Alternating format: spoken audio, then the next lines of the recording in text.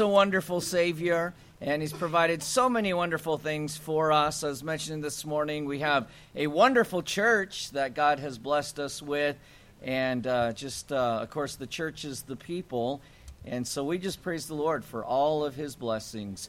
As we come to the summer, we always look forward to it because our Bible college students come back, and Alec is our intern this year, and so I wanted for his first full Sunday for him to preach for us tonight. So Alec, good to have you back. Why don't you come on up and preach the word for us tonight? Thank you, Pastor. Now let me go ahead and make sure I've got this on here. I got it on? Yeah, look at that. All right. Okay, go ahead and grab your Bibles and turn with me real quick to Mark chapter 8. Mark chapter 8, we'll start reading in verse number 15. I did want to mention, as Pastor said, I'm returning from Bible college, and I just want to thank you all so much for your prayers while I've been down there. And I want to thank the church as a whole and Pastor for just your prayers and for taking me on when I came up here over the summer. I'm real excited to be back in Oregon and back in this church. So we'll go ahead and we'll get started reading there. When you find the text in Mark 8, go ahead and stand with me if you can. Mark chapter 8, and I'm going to start reading here in verse number 15. Just two verses real quick to start off. Mark 8, verses 15 through 17. The Bible says, "And he charged them, saying, Take heed, beware of the leaven of the Pharisees, and of the leaven of Herod. And they reasoned among themselves, saying, It is because we have no bread. And when Jesus knew it, he saith unto them, Why reason ye, because ye have no bread? Perceive ye not yet, neither understand? Have ye your heart yet hardened?" Let's go ahead and open in a word of prayer. Dear Lord God, I thank you so much, Heavenly Father, for this time that we have to be in your house this morning. Lord, I thank you for your love and your kindness and your mercy toward us. I thank you for the gift of your Son who died on the cross to save us. Lord, I pray that you would just have your hand upon the service time. Lord, that you would just let the Holy Spirit move in everything that happens during this hour, God. In Christ's name I pray. Amen. All right, you may be seated. So, this passage here, many of you have probably read this passage on multiple occasions here in the Gospel of Mark. This is right after the feeding of the 4,000. And so leading up to this passage, the disciples, they've just seen a great miracle, again, in the feeding of the 4,000. And then they've seen Jesus rebuke the Pharisees leading up to this point. And now here they are, they're sitting in a boat with Jesus, and he begins to try and teach them. And this teaching that he gives them, it seems to go kind of right over their head. And he calls them out on this. He says, have ye your heart yet hardened? And so this evening, I suppose, I want to look real quickly at this portion of Scripture here. I want to take a look at the hearts of the apostles. The title of tonight's lesson is, Have ye your heart yet hardened? So, real quick background, I want to see, not particularly background, but I want to look real quickly at the message that Jesus was originally trying to get across to these hard-hearted disciples of his. So, I'm going to read over the verse again. In verse 15, it says, "And he charged to them, saying, Take heed, beware of the leaven of the Pharisees, and of the leaven of Herod. So the leaven that he's talking about here, and I'm going to get into this in just a second too. Leaven in this context is to be representative of evil, really. And this is a common used kind of metaphor where they'll talk about leaven, a little leaven leaveneth the whole lump. All right, so it's to be representative of evil. And so Jesus is talking here to his 12 apostles, and he says, take heed, beware of the leaven of the Pharisees. Well, we see he would mention the Pharisees, saying, avoid the Pharisees, because first off, they were unwilling to recognize that Jesus was the Messiah. They had a really hard time with that. In fact, you look just 2 verses earlier, and they're asking him for a sign, saying, give us a sign, basically, because they wanted him to prove that he was the Messiah, which he had already done. I mean, just before then, he fed 4,000 people. I feel like that's a pretty decent indicator that he's God. So he had kind of done that, but here you have the kind of stiff-necked Pharisees asking for a sign. And so we see Jesus is warning against them and kind of their unbelief. And he also warns against the leaven of Herod. He warns against the leaven of Herod. So Herod here would be kind of a representative of secularism. Well, and you see also in the literal context here that Herod, he was persecuting the Christians. I mean, he had John the Baptist beheaded.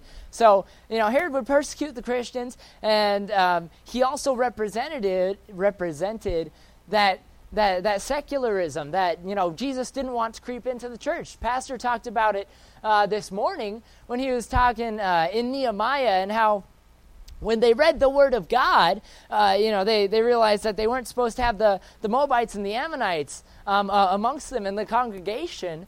And so they quickly removed that. Well, kind of the same idea here is, Jesus is trying to avoid secularism creeping into the congregation. So he tells them, he says, beware of the leaven of the Pharisees, and beware of the leaven of Herod. Kind of beware of the evil, beware of the poison that you'll find in these two entities, right?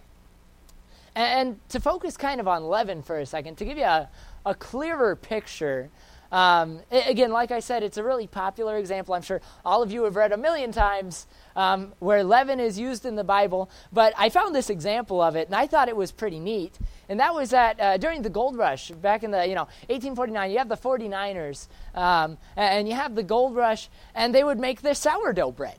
And so when they made this sourdough bread, what they would do is they would take the dough, they would take a very small piece of the dough from the previous batch, and they would mix that in with the new clump of dough, because it would help it to ferment faster if they did it like that. Because it had already gone through the process, and so once you put it in with the new batch of dough, it would speed up that process with the whole batch of dough. It wouldn't just be, you have most of a batch of dough, 99% is not fermented, and you got this 1% that tastes like sourdough. That wasn't quite how it worked. It would speed up the whole process for the whole clump of dough. And I feel like that paints a really good picture of kind of what Jesus was getting at with this idea of leaven here. That he wants us to avoid these false teachings, these ideas of secularism and denying the deity of Christ, because once that gets in, one, it's hard to separate out, and two, it spreads very quickly, almost as a cancer. And so Jesus is painting this picture to these disciples, but they really have a hard time understanding it. Their hearts, as he'll mention in verse 17, their hearts were hardened. So today I want to look real quickly at some indicators of a hard heart. And then I want to look at the remedy that we have in the Word of God for overcoming a hard heart. So first, the indicators of a hard heart, and I feel like the disciples, the 12 apostles, give us a pretty good idea of this here. You look at the hard hearts of the disciples had hardened their hearts, number one, to the miracles of Jesus, Well, if you look with me, and I'm going to read verses 20 and 21 of chapter 8, the Bible says, "And when the 7 among 4,000, how many baskets full of fragments took ye up? And they said 7. And he said unto them, How is it that ye do not understand?" And then I'm going to read over in chapter 6, just a page or two turn over, chapter 6, and I'm going to read verses 50 through 52. The Bible says, "For they all saw him, and were troubled, and immediately he talked with them, and saith unto them, Be of good cheer, it is I, be not afraid." Verse 51, "And he went up unto them into the ship. And the wind ceased, and they were sore amazed in themselves beyond measure, and wondered." Verse number 52, this one I really want us to focus on here. It says, "For they considered not the miracle of the loaves, for their heart was hardened." Their heart was hardened. As it's made very clear in both of these portions of Scripture, the disciples had let their hearts become hard to the miracles of Jesus. They have the God-man standing in front of them. He's this perfect union of 100% God and 100% man. And he's feeding these 4,000, and their response, they're kind of generally uninterested. And Jesus calls them out on it. He said, he tells them that their heart is hardened. They weren't particularly amazed by his miracles. Instead, they let their flesh take the joy of these miracles from them. I believe that the first reason for this would likely be that they were tired. Number one, the disciples were exhausted. You look again in chapter 6, and I'm going to read verses 30 through 31. It says, "And the apostles gathered themselves together unto Jesus, and told him all things, both what they had done and what they had taught. And he said unto them, Come ye yourselves apart into a desert place, and rest for a while." So the disciples, they go up to Jesus, and they tell him, they say, "Lord, we've been doing all these works for you, and we've been out, and we've been working hard, and we've been laboring for the harvest." And so Jesus says, "All right, you guys have done a good job. Let's go ahead. Let's take 5. Let's take a break. Go separate yourself into a desert place and rest a while." And then the rest of that verse says, for there were many coming and going, and they had no leisure so much as to eat." So it expounds in that verse. It says that they had no leisure so much as to eat. So not only were they exhausted, but it kind of sounds like they might have been a little hangry too, which is never a good thing. They had no time even to eat. They were exhausted. They were constantly going.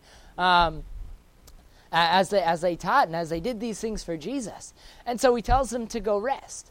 Well, the 12 apostles, they were human just like us. Just like anybody else in this room, they got tired. They were constantly going as they followed Jesus, and it began to wear on them just like it would anybody in this room. And I find it really interesting, too. You think about the audience of the Gospel of Mark. Think about the audience of the Gospel of Mark. So the Synoptic Gospels, we have Matthew, Mark, and Luke. They were all written kind of to a specific audience. And then you have the Gospel of John, which was written to everybody. All right, so the book of Matthew, that was kind of written to the Jews, to the Hebrews. We notice, Matthew himself, he was a Jew, and he makes a lot of references to messianic prophecies of Jesus as the Messiah, and he brings up the law, and he'll quote a lot of Old Testament scripture. And then you look at Luke. His gospel was written to the Greeks, to those who were educated, the philosophers. And it's reflected again in his writing as he comes on very educated. He's very detail-oriented in all of his writing. And he expounds upon every little detail and clarifies it. And it sounds very educated. And then you come to Mark. So this Gospel of Mark that we're reading out of today, this would be kind of aimed at the Romans. All right, this would be aimed at the servants, at the Romans. And the idea kind of that would resonate with the Romans would be this idea of someone who was a hard worker and someone who was a good servant, a hard-working servant. So it shows Jesus throughout this whole book as this person who is constantly going. In fact, it's interesting. You read the book, and you'll notice a lot that it says the word "and" a lot. It says and Jesus did this, and Jesus went there, and Jesus performed that miracle, and Jesus healed this person, and Jesus rebuked these Pharisees, and. It says that word a lot. I don't know why, it just kind of jumped out at me one day. I noticed that the book of Mark says "and" a lot. And you read through it, and it makes sense because Mark is trying to portray Jesus as this man who was a hard worker and as this man who was a faithful servant, right? And so in this book of Mark, we have here, just in the book of Mark, you have recorded 18 miracles. Needless to say, the disciples were constantly going. They were constantly moving. They were constantly following Jesus as he went out. And this book of Mark actually makes that very clear, that they lived a very busy life. A lot of times we'll do the same thing where things get busy and we get tired and we say, well, I just need to go rest. And sometimes if we don't get our rest, which we'll kind of see in just a couple verses here, plans changed. Plans change often. right? And we'll see that here with the disciples too, that plans change. And oftentimes, we see the disciples, they may have allowed this to harden their hearts. And oftentimes we'll do the same thing where, we don't get our rest, or we're constantly going, and it seems that there's never a stop, and we seem that we never have time to rest, and we're always doing this or helping that person. We're always being spent. Now, it's a good thing. It's good to be spent, but we do have to be careful that you don't let your heart become bitter from that. All of us have been to that point maybe where we've kind of let that bitterness creep in from not having time to relax. Well, and a good way to avoid that would be really just keeping strong your relationship with God, of course, but it's something to be careful of, and we see the disciples fall victim to it here. The disciples were exhausted, and they let this start to harden their heart. Next, you notice that Jesus' miracles were expected. The disciples, they were exhausted, and Jesus' miracles, they were expected. In Mark 6, and I'm going to read verse 52 again. I know we already read it, but I'd like to read it again. It says, "For they considered not the miracle of the loaves, for their heart was hardened." I feel like if there is one verse that really paints to me this picture of so many miracles that they've stopped considering them, I feel like it's this verse right here. And it's right in the middle of, Jesus had just fed the 5,000. Jesus had just walked on water, and the disciples were amazed by that. Don't get me wrong, they were amazed.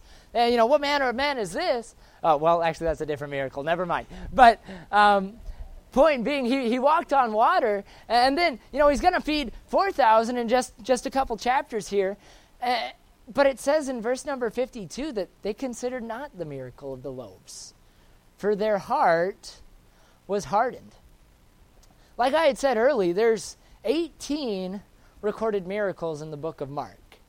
And, if you read in the Gospel of John, I believe it's chapter 21, 25, verse 25. It's that verse right there where it talks about how John says, that if they had recorded, and I'm completely paraphrasing this, but basically if they had recorded all the miracles that Jesus did during his time on earth, it says that there'd be so many that not even the world could contain all the books that would have to be written about the miracles that Jesus did. Jesus did so many miracles during his time on earth that not even the whole earth could contain a record of how many miracles Jesus did while he was here. And I think that's interesting. Well, first of all, because you still have so many people that doubted while he was on this earth that he was the Messiah. I don't understand how you could have that happening and doubt. Nonetheless, then you have the disciples here.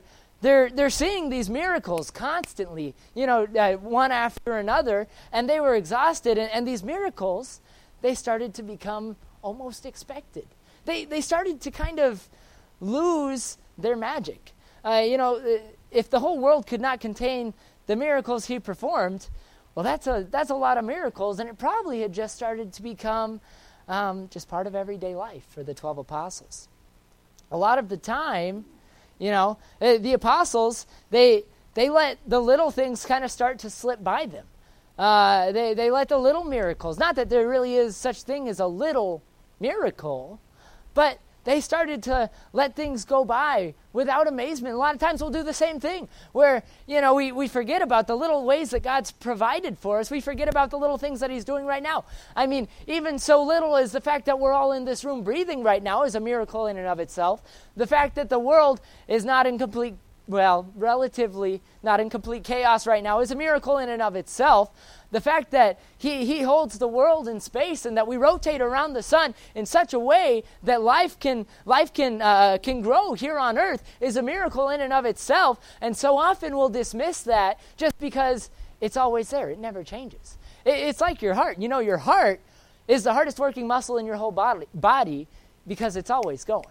It's always moving. You don't just, you don't go to sleep and say, well, I hope my heart doesn't go to sleep while I'm asleep. You just count on it, keep it pumping while you're asleep, right? And that may be different for some of us in here, but for the vast majority of us, we just count on that heart to keep ticking while we're sleeping. We count on it to keep ticking when we're out doing our sports or going on a jog, whatever it may be. And to these disciples, it would appear as if Jesus' miracles had become commonplace to them, and they started to almost ignore it. And if we're not careful, we can do the same thing with the little miracles, such as God providing money for a bill, but it was a small bill that could have been an accident, or God makes something work out so that you can get a ride to church when nobody was going to be able to pick you up. Well, that was just somebody being nice. It was just an accident. There's never an accident. God does everything on purpose. Even those little miracles that we might not chalk up to much, there's still a lot, because God sets everything in play in the whole universe for these little things to happen, for us to be able to go about our daily lives and follow His will. And all these little miracles that we see in our lives, a lot of times, again, we'll just let them go by the wayside unrecognized, and we forget just how much that God is constantly doing in our lives. And I believe that the apostles were in the same place, because they were exhausted, the miracles were expected, and I believe that their passion was ebbing. Again, in Mark chapter 6, I'm going to read verses 33 through 34. It says, "And the people saw them departing, and many knew him, and ran afoot thither out of all cities, and outwent them, and came together unto him." I think this is a kind of a funny portion of Scripture, because it's like when, I don't know how many of you are like this, but a lot of times at social events, I'll be like, getting ready to leave. I'm ready to leave. I'm done talking to people. I'm ready to leave. And I start heading on my way out that door, and then there comes that one person that I don't mind talking to them. It's just that they're coming right as I'm walking out the door, and they want to talk. And I feel like that might have been kind of what was going on here with these apostles is, they're leaving and Jesus is leaving, and then you have this bunch of people that start coming running afoot, and they want to be with Jesus. They want to experience a miracle, because it wasn't commonplace for them. So they come running after Jesus, and they're going to catch him right before he can leave. And in verse 34, it says, "And Jesus, when he came out, saw much people, and was moved with compassion toward them, because they were as sheep, not having a shepherd. And he began to teach them many things." The passion of Jesus is so clearly shown here in just this verse. His passion toward that crowd, as his heart moved for them, and he can't help but get out and to minister to these people. Now, if I'm the apostles at this point, I'm going to be like, well, what happened to us going on a break? What happened to a vacation? These apostles, they're human. They're just like the rest of us. And they're so tired that they began to lose their passion. They had become so tired, and the miracles had become so expected that they began to lose their passion. They let their passion begin to ebb. And they began to lose sight of the true mission that was at hand, that Jesus had called them for, to make them fishers of men. And likewise, we'll do the same thing, where we'll get tired, we'll get down, and the miracles become commonplace, all the little things that God does for us every day, and we'll begin to lose our passion. We'll begin to forget that we are called, first off, to be fishers of men. Yes, we're called to support our family. Yes, we're supposed to remember the Sabbath day and keep it holy. We need that rest. And there's all these commandments, and they are important. But our most important commandment is, one, to love God. That's our most important commandment. But two is to have passion for people, to go out into all the world and preach the gospel. And to bring people in, to be fishers of men. Just like Jesus had called the disciples to do, he called his 12 apostles specifically and told them that he was going to make them fishers of men. And that moment that you receive Christ as your Savior and you dedicate your life to him, at that moment, now you become a fisher of men. As Paul puts it, you are debtor. You're a debtor to the gospel. You're a debtor to Jesus Christ. He paid the price for you on the cross. Now it's your reasonable service to go out and to preach the gospel to the world. Whether it be Saturday morning outreach breakfast. We even have incentive. We have breakfast. And it was great, by the way, this week. Mr. and Mrs. Burchett, you guys do a great job with that breakfast. It was delicious.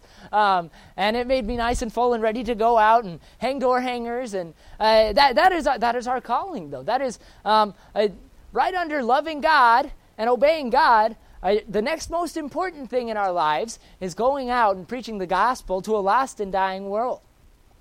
But you see, the disciples here, you can kind of see their passion as it's ebbing here. Jesus, he asks them, when you get to this miracle of the loaves, he says, okay, well, we got to feed these people because they're hungry. And I can't send them home like this because they'll faint.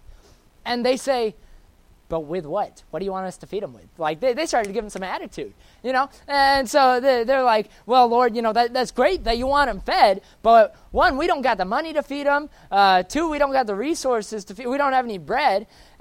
Instead of saying, all right, Jesus, yeah, we'll go ahead. We'll do that. I know you're going to provide a miracle because you're God and you've provided miracles this whole time.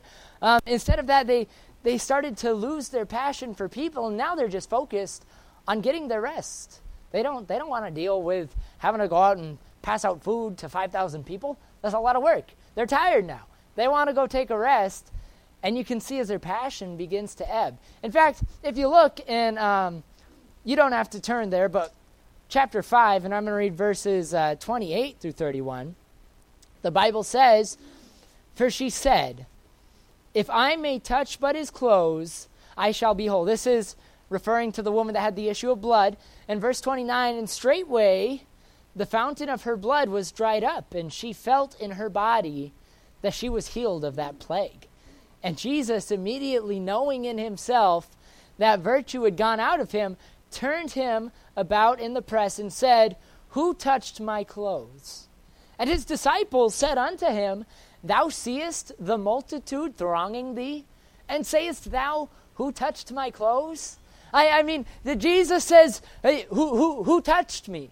Who touched me?" And the disciples, all they can say is, "There's people all over you, and you're worried about who touched you. Everybody's touching you right now. You're worried about who touched you." They start to lose their passion, and they start to kind of get this attitude.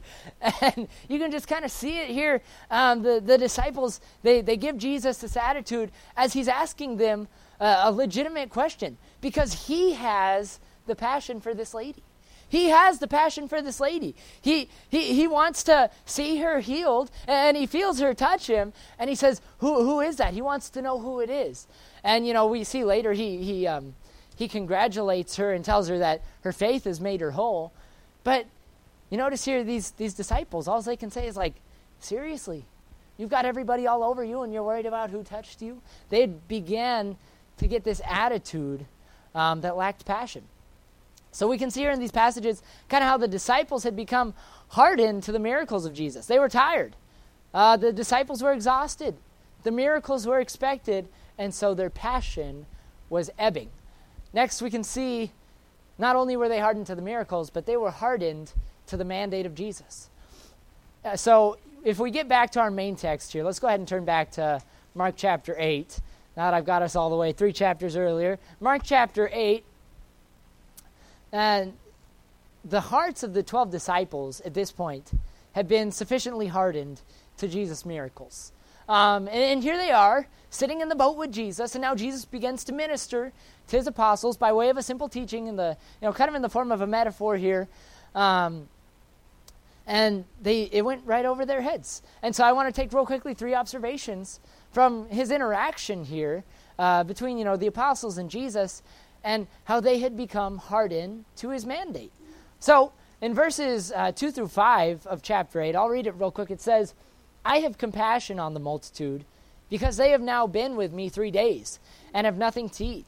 And if I send them away fasting to their own houses, they will faint by the way, for divers of them came from far.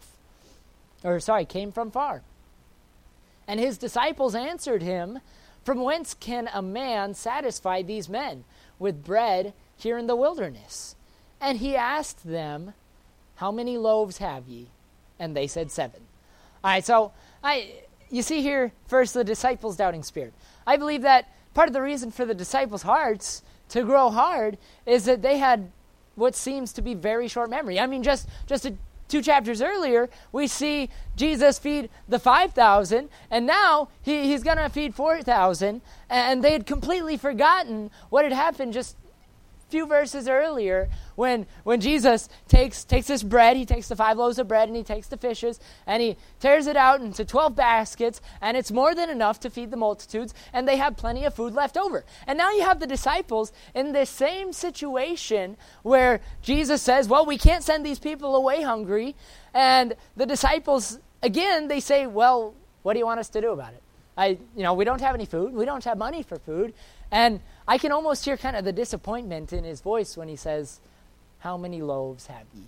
How many loaves do we have? We're going to have to go through this whole process again. I'll break the loaves. You'll hand it out to the 4,000 people, and they'll go home full. I'd say that a good indicator here of a hard heart can often be a lack in faith in the Almighty God. The fool hath said in his heart that there is no God, and it's a foolish man who begins to doubt the ability of the Almighty God. I'm not saying by any means here that the apostles denied God. They surely didn't. In fact, we'll talk about that later, how they recognized that Jesus was God and the Messiah. But the verse again kind of speaks to the lack of faith. The fool has said in his heart there is no God. It's only a foolish man who would deny the power or not realize the power of the Almighty God. I mean, surely if he can create the universe and have us all sitting in this congregation today, he must be the Almighty God. And I believe that kind of the first good indicator of a hard heart is that lack of faith, that lack of believing that God can still perform miracles. A lot of times we'll chalk it up to saying, God doesn't really perform those kinds of miracles today. I don't know what you may be praying for or asking for, but let me tell you something. God still performs miracles. It may not be what you're looking for, and a lot of times it's not going to be because God's ways are better than our ways, and he's got a different plan, but he's going to provide, and that's a miracle in and of itself, is the fact that he provides for us, and a lot of times he'll answer those specific prayers. The Bible says that whatsoever you ask, believing ye shall receive.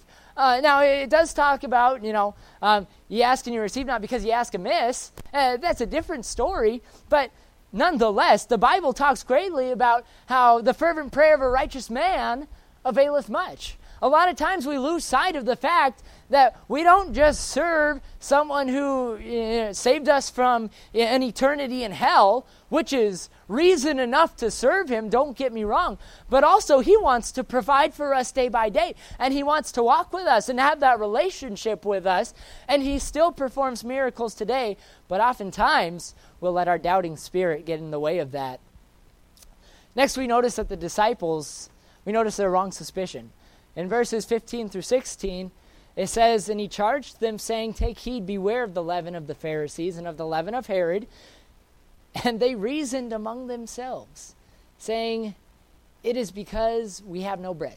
So Jesus, he brings this this moment of wisdom to them, and he's teaching them. He's trying to give them this legitimate lesson on, avoiding this poison that could seep in and ruin them. And all I can think about is, well, a few verses earlier, it talks about how, a few verses earlier, I don't know which verse, but it talks about how they had forgotten to bring bread on the ship. And so Jesus mentions leaven, and they go, oh no. Surely he's calling us out because we forgot to bring the bread on the ship. We forgot to bring the bread on the ship. It's like when your parents make that, when you're younger and they're like, well, I need you to do the dishes. And you forget to do the dishes, right? And so you go to bed because you forgot to do the dishes. And then the next day, you're like, Mom, I'm hungry. I need cereal. And Mom says, well, that's great. I would definitely make you cereal right now, except I don't have any clean dishes to do that with. And they thought that Jesus was doing the same thing here. They thought that he was making that passive-aggressive, not so passive, a little more aggressive swipe at them, saying, you guys forgot the bread. But that's not what's happening here. That's not what's happening here. Instead, he's trying to have this pure moment of teaching them. And they say that, and Jesus just goes, what? He's astounded.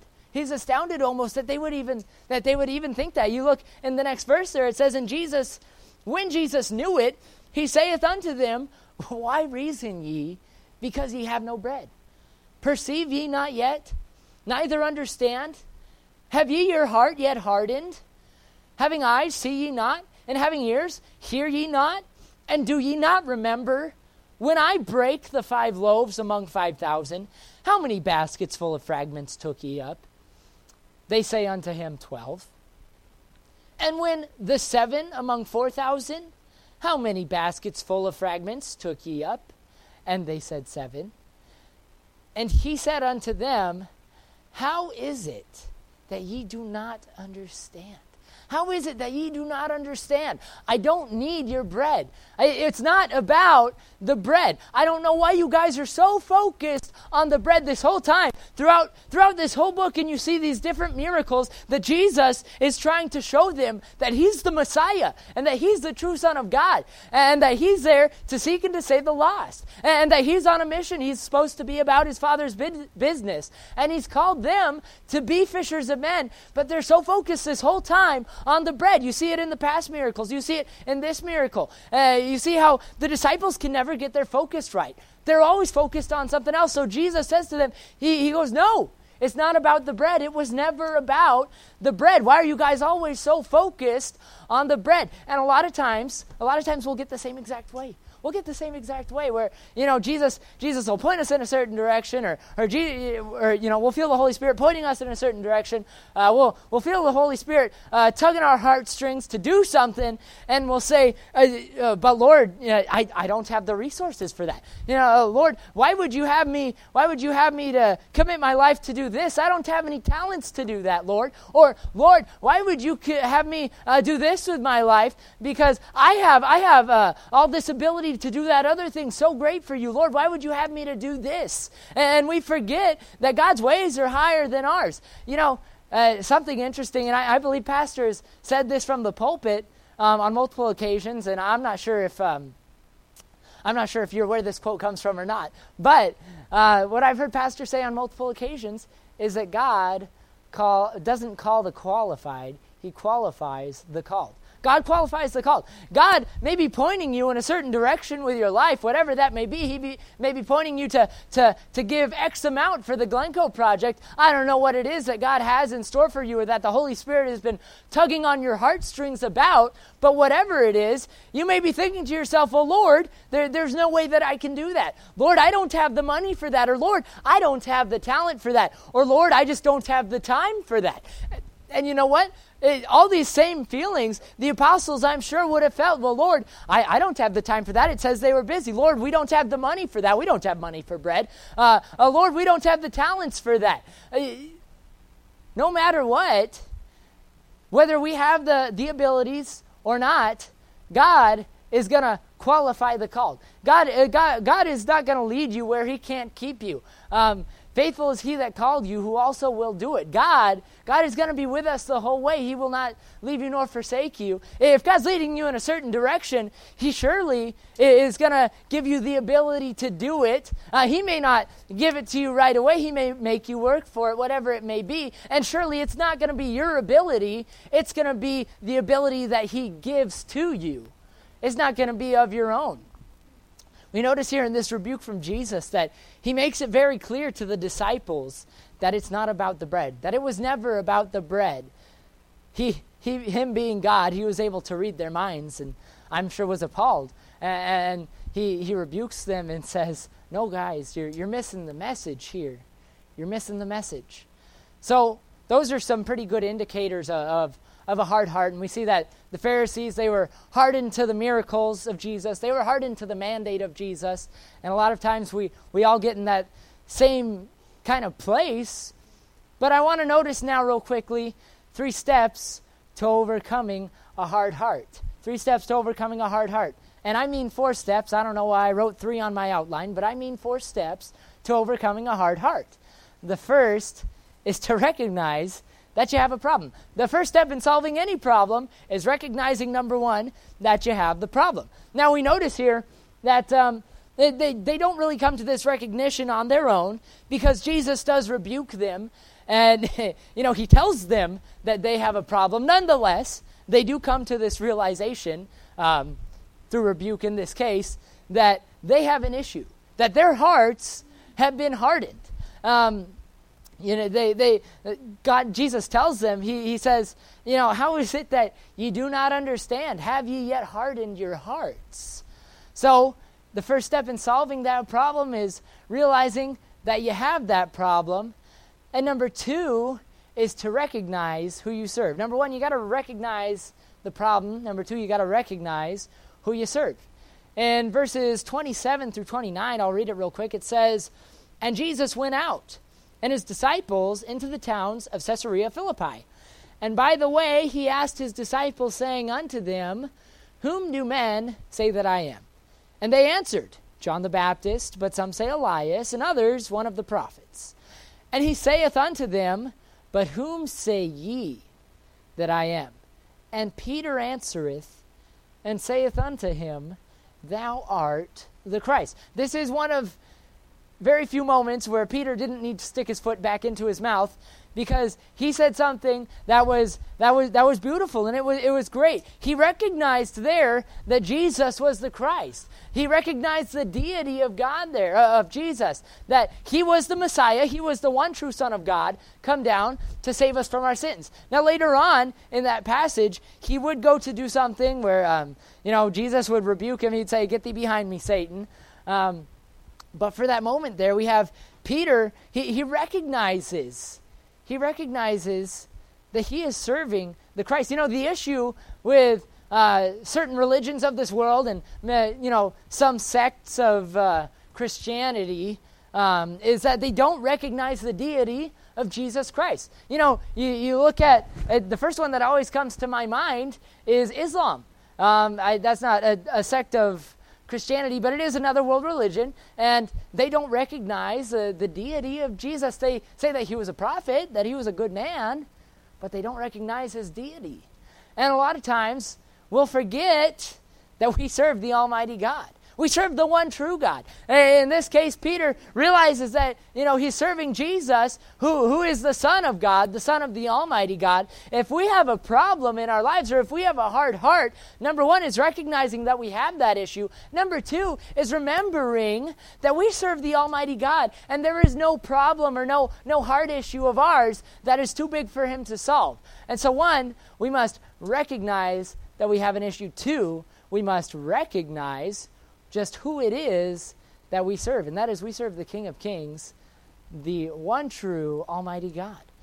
Number 3, we have to recognize the necessary sacrifice on your life. If you have a hard heart, oftentimes it's going to be because you have a bad attitude, because, in this case for the disciples, they were tired.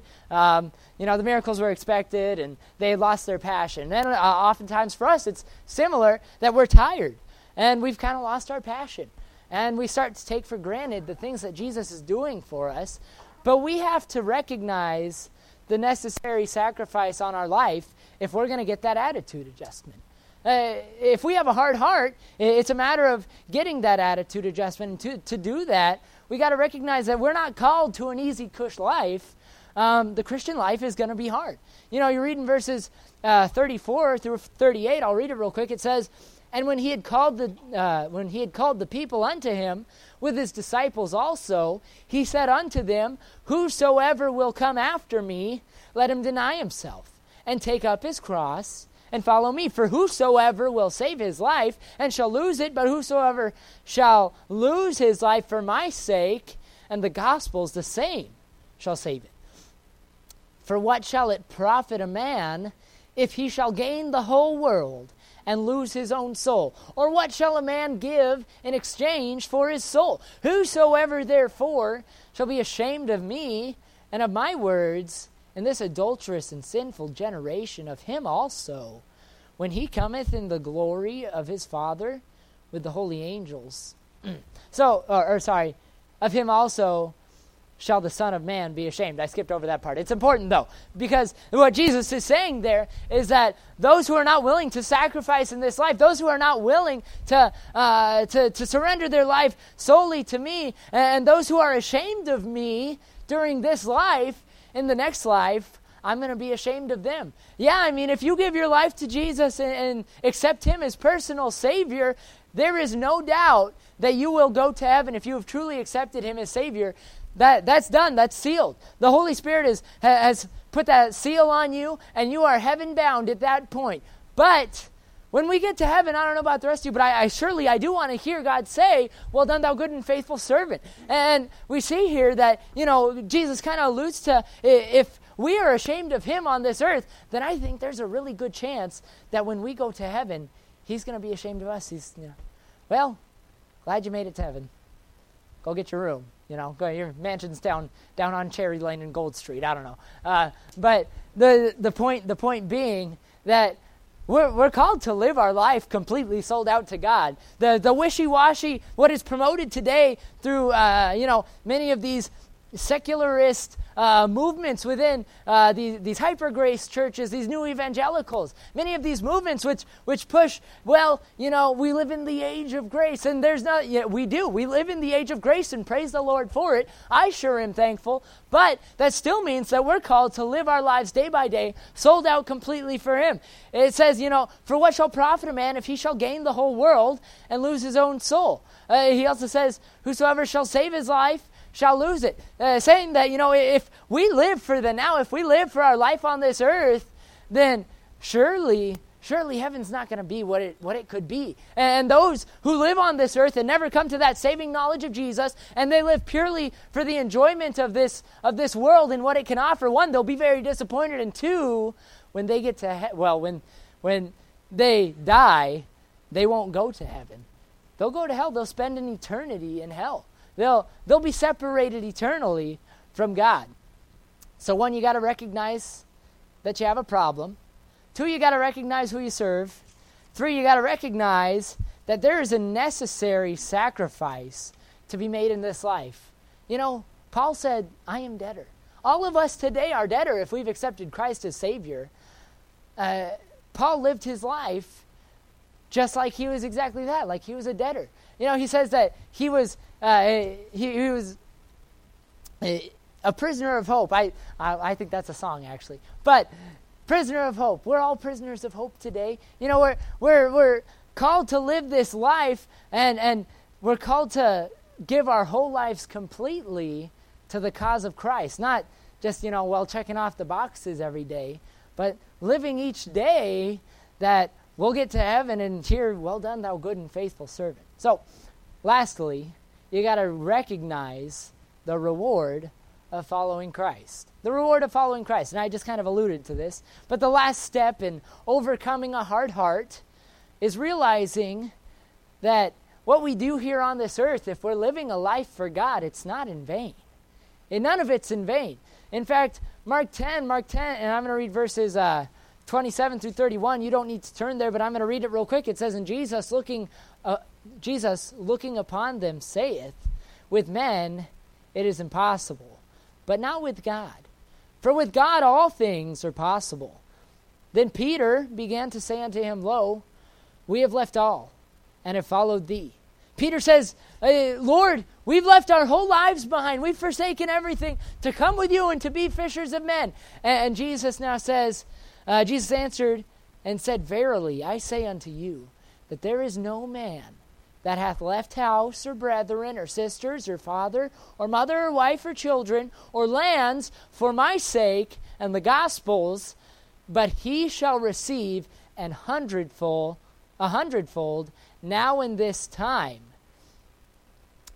houses and brethren and sisters and mothers and children and lands with persecutions, and in the world to come eternal life. In the world to come, eternal life. Not only will God bless us in this life if we're willing to completely submit to Him, and I'm not just saying go to the Sunday morning service every week. I'm not saying, read your Bible for 10 minutes in the morning because you're supposed to. If you're diligently seeking God in everything that you do, praying to Him, we're to be constantly praying, pray without ceasing. If we're diligently seeking Him at all times in our life, then surely He's going to bless us not only in this life, but in the life to come. Well, one, because we'll get to be in heaven, and I'm sure that we'll be rejoicing over that. And two, we know that there's going to be rewards in heaven. There's going to be rewards, but we're going to be so overjoyed that we cast those crowns right back at Jesus' feet. We're going to be happy to be sitting in the presence of God for the rest of eternity. So in conclusion, if you're here today and you're like the apostles and you've allowed your heart to harden to God and to Jesus and to his provisions, to his grace and to his miracles, and his powerful message of love and the moving of his Holy Spirit in your life, if you've allowed your heart to harden to that, remember that it's not about the bread in this life. It's not about what we can get or what we can gain. No, rather it's about Jesus. It's about letting the Holy Spirit work in our hearts. It's about living our lives to be like Jesus. It's about trying to grow that relationship with our God, so that when we do get to heaven and when we all reach eternity, and I pray that we'll all be on the same side of eternity, hopefully when we get there, Lord willing, we'll be able to hear, "Well done, thou good and faithful servant." And if you're here tonight and, maybe your life seems empty and not quite fulfilled, and you've been chasing peace and rest and happiness in this world where none of those things can really truly be found, well, you're not going to find it here, because again, it's not about this world. It's not about this world. It's not about what you can find. It's about Jesus, and he is the only place that you're going to be able to find your fulfillment. So thank you so much for your attention, and Pastor. All right. That was really good, because, it is so easy for us to really take for granted the things that God has done for us. You know what these disciples needed?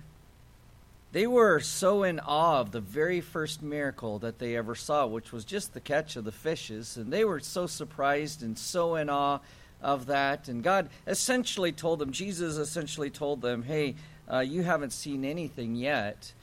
But then through the process of time, they started to get hardened. And I think this is this happens to all of us. The longer you're saved, the more you see things, and the more you begin to write things off. I think the song that we sing, Count Your Blessings, is a great song, because it is a reminder of us that we ought to just look at every day and count all the blessings throughout that day, so we don't just take the simple things for granted. What these apostles needed was revival in their lives. And as we go into this next week, listen, it's not just, it's another week where we have to be at church every single night. No, it's necessary. It's a time that we need revived. And Alec gave us a great outline for approaching this next week.